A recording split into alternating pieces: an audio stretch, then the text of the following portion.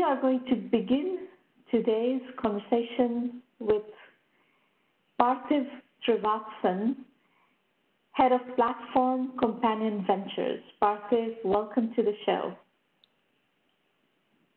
Thanks for having me on, and it's nice to meet you.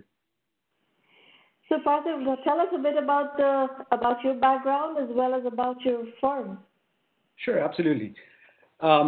I've been involved with entrepreneurship for most of my career. I've been working with startups for about 18 years now. 8 of which I spent as a founder at a learning and development services firm that I grew from scratch to an exit. This was back in India. I moved to the US in 2012.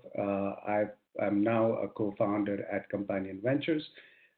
Companion Ventures is a Boston-based venture capital firm that invests in post-seed, pre-series A companies, primarily B2B technology startups. We typically invest in companies that are just past the seed stage, but not quite at the size of an A round yet, and that's our primary focus. And how big is the fund? We're investing out of a $40 million fund.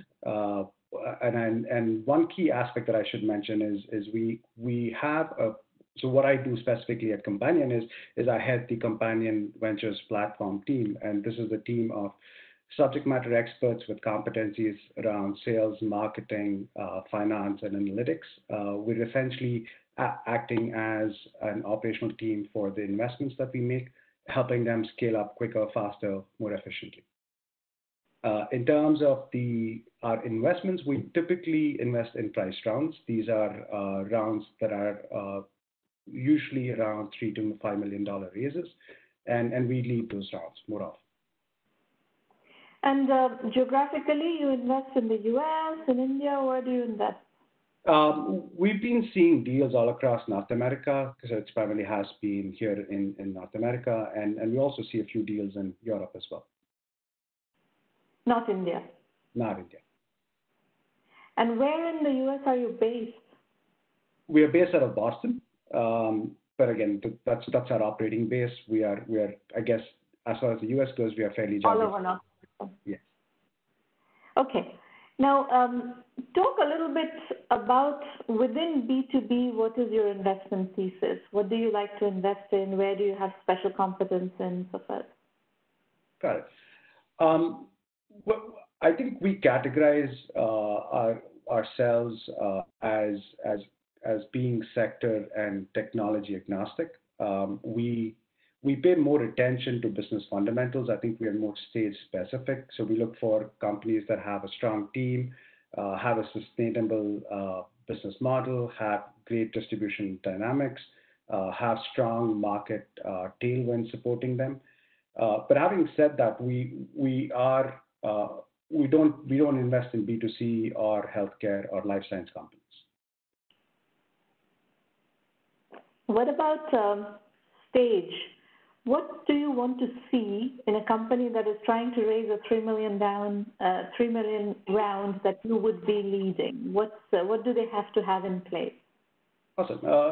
So specifically, like I said, I think the rounds that we invest in go by different names. It's typically a C plus or a C2, or it's sometimes called a pre-series A. So I think if I had to describe companies that we invest in, we're looking specifically for capital efficient companies that have launched their product and have early evidence of product market fit. In terms of numbers, this typically translates into companies that have $1 million to $3 million in revenue, and are specifically raising the capital to double or triple their revenues in the next 12 to 18 months. Okay. Let's do a few case studies of companies that you have invested in. And as you describe these, tell us when did you see them? How did you find them? What did they have that convinced you that you wanted to write the check? What I'm trying to do is get a little bit into your head to see how your firm looks at investments. Sure. In terms of deals that we see, we play. I think we fill a vital gap in the venture ecosystem, which is at the right in between a seed round and a Series A round. The way we typically work is we have really strong relationships with other venture firms. We have a strong relationship with the A series firms, which have identified companies that are really interesting but don't quite check their boxes yet as far as investment goes, and are tracking them. So that's a great referral source that we leverage to find great deals. Similarly, we've got a very strong network of angel investors and seed investors who have made great investments, and we look at portfolio companies that are quite right at the stage that we look for. So these are two primary deal sources that we work off of. If I had to give you a specific example, our most recent investment has been in a really exciting company called RoadSync. RoadSync is an Atlanta-based startup. They're in the digital payment platform for the transportation industry. We found them.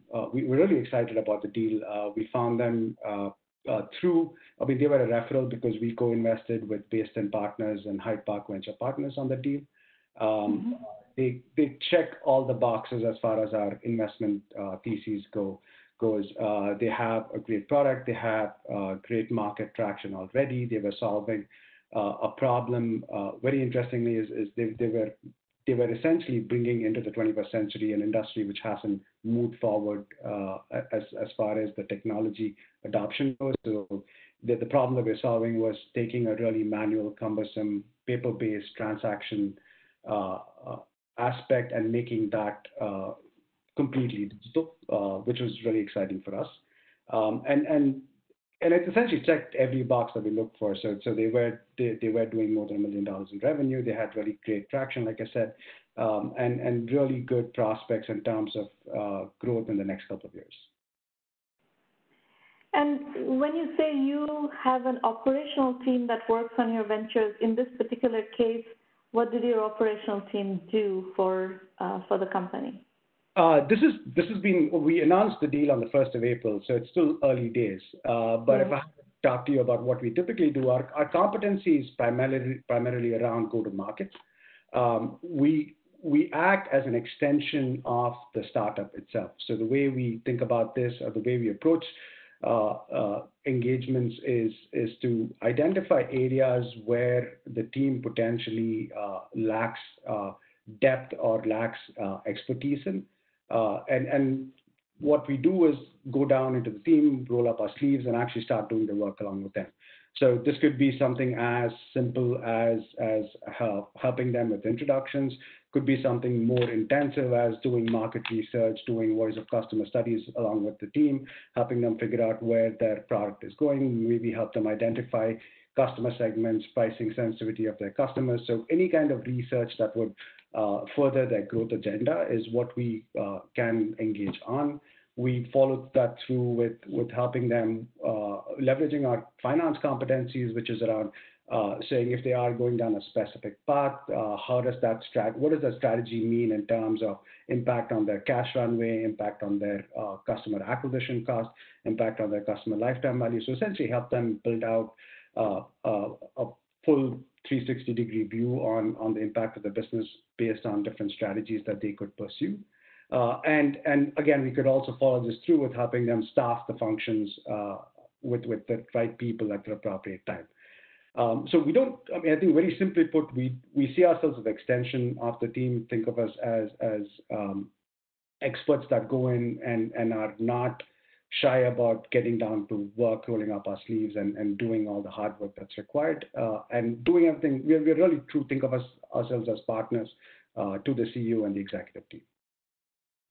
Let's do another example of another company that you've invested in and go through some of the same kind of analysis on how did you find them, etc. Sure.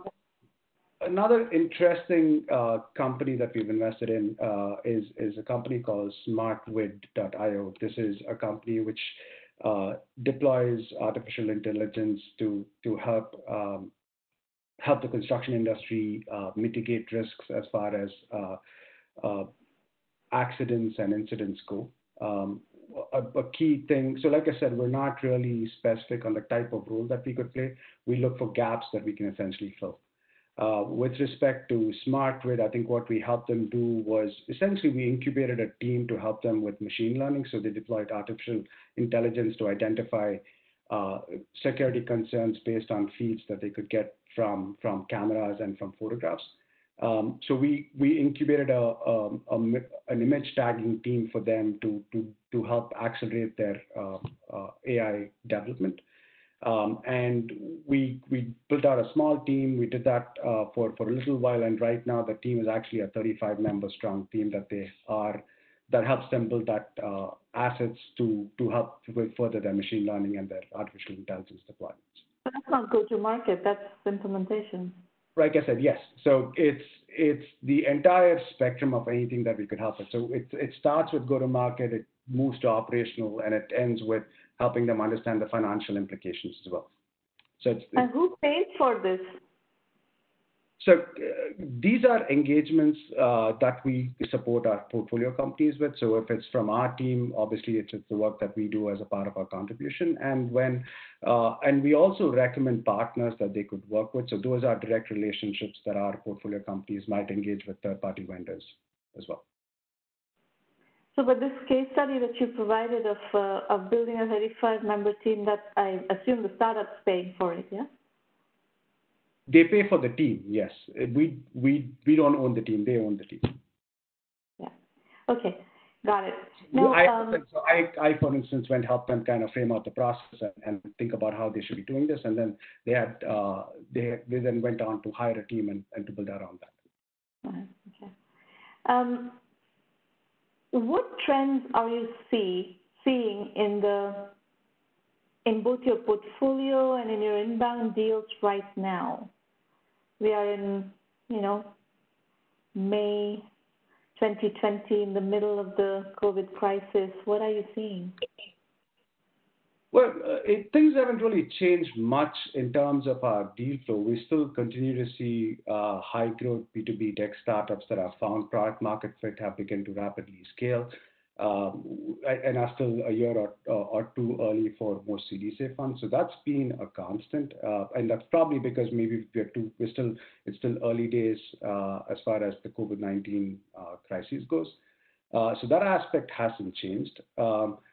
We also see, like I said, we see a lot of deals referred by Series A or seed investors, so that's been fairly consistent.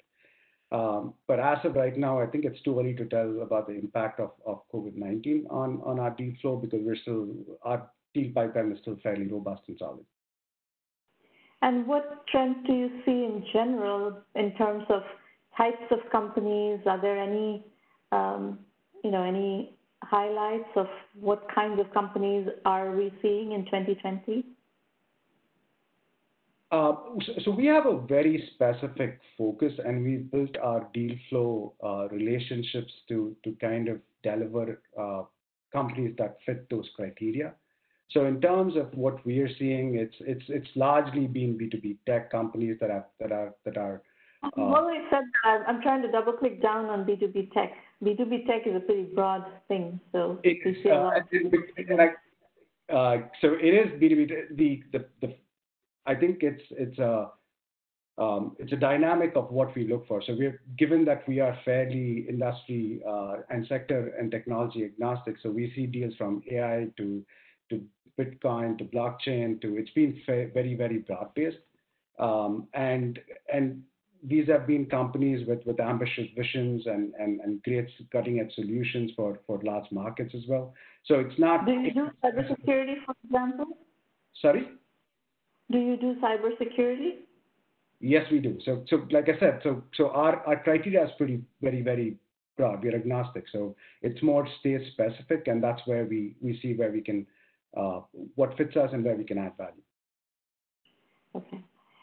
All right. And are you looking for unicorns? What is your small fund? And where this question is coming from is that, some of the smaller funds are trying to differentiate by looking at capital efficient deals that would seek early exits and not necessarily unicorn. So how is your firm structured, and how do you look at your investment thesis in that context? I think that's a great question, right? I think to a large degree, we've already seen a correction in the way how early stage investors are thinking about capital efficiency. And I think it's kind of it started with a series of disappointing tech IPOs that Wall Street showed that it's pretty much showed that Wall Street didn't have too much of an appetite for unicorns without a profitable business model inside. Um, the way we think about it, we've always been very pragmatic in our approach to investing in early stage companies. Capital efficiency is a core guiding principle of ours. We do follow on in subsequent rounds. We participated in secondary offerings that later stage VC sometimes inject into their deals. But as far as we go, I think very close to our hearts, very close to our thinking all the time is a capital efficiency and how capital efficient startups can be.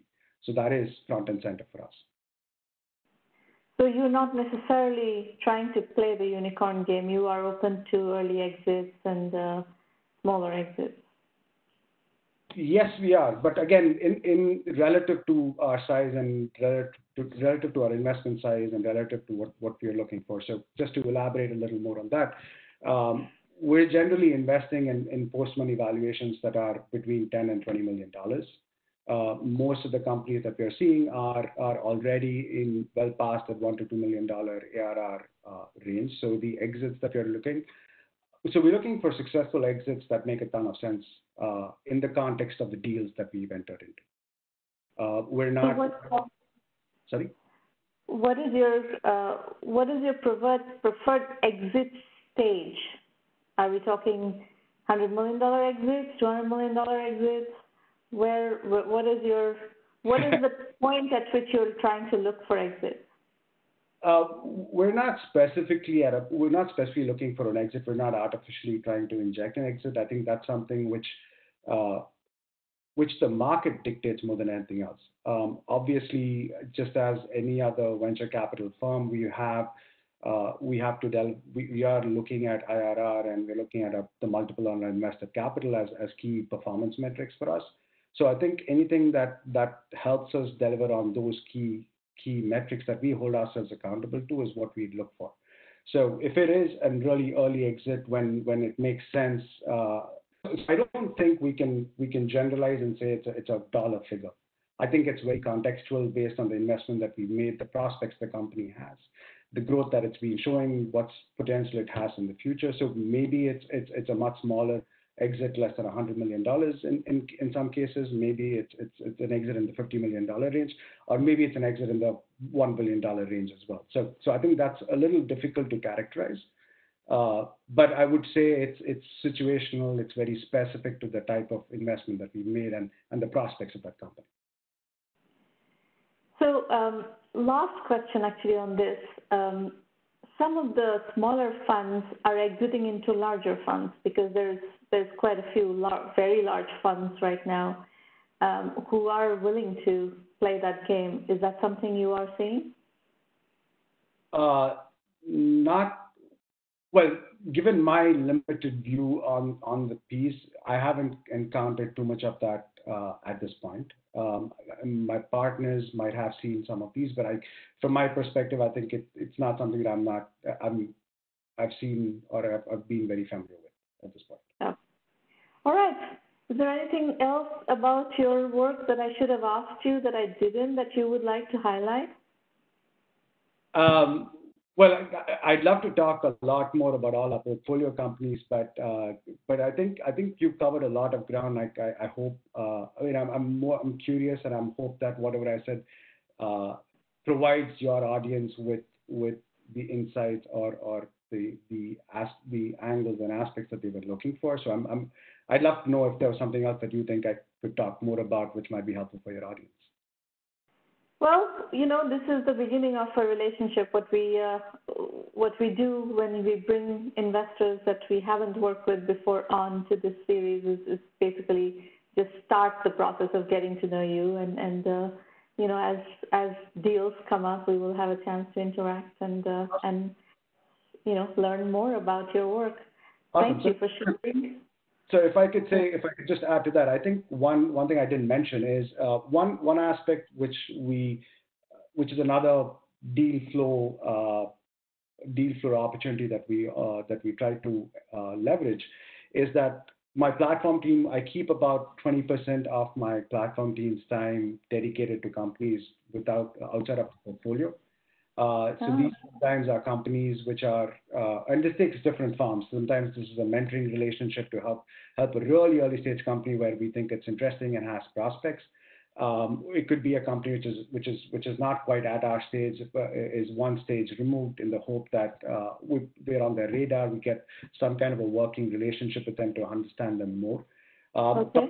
I'll talk a bit about that as well. So I'm happy to review if you have interesting companies or companies that might benefit some kind of mentoring. We're more than happy to help collaborate and provide something there. All right. Sounds good. I will definitely keep that in mind.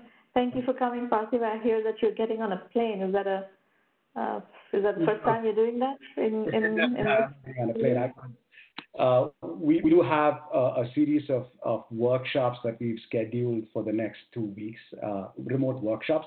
And I have one starting off in a quarter of an hour. So that's everything.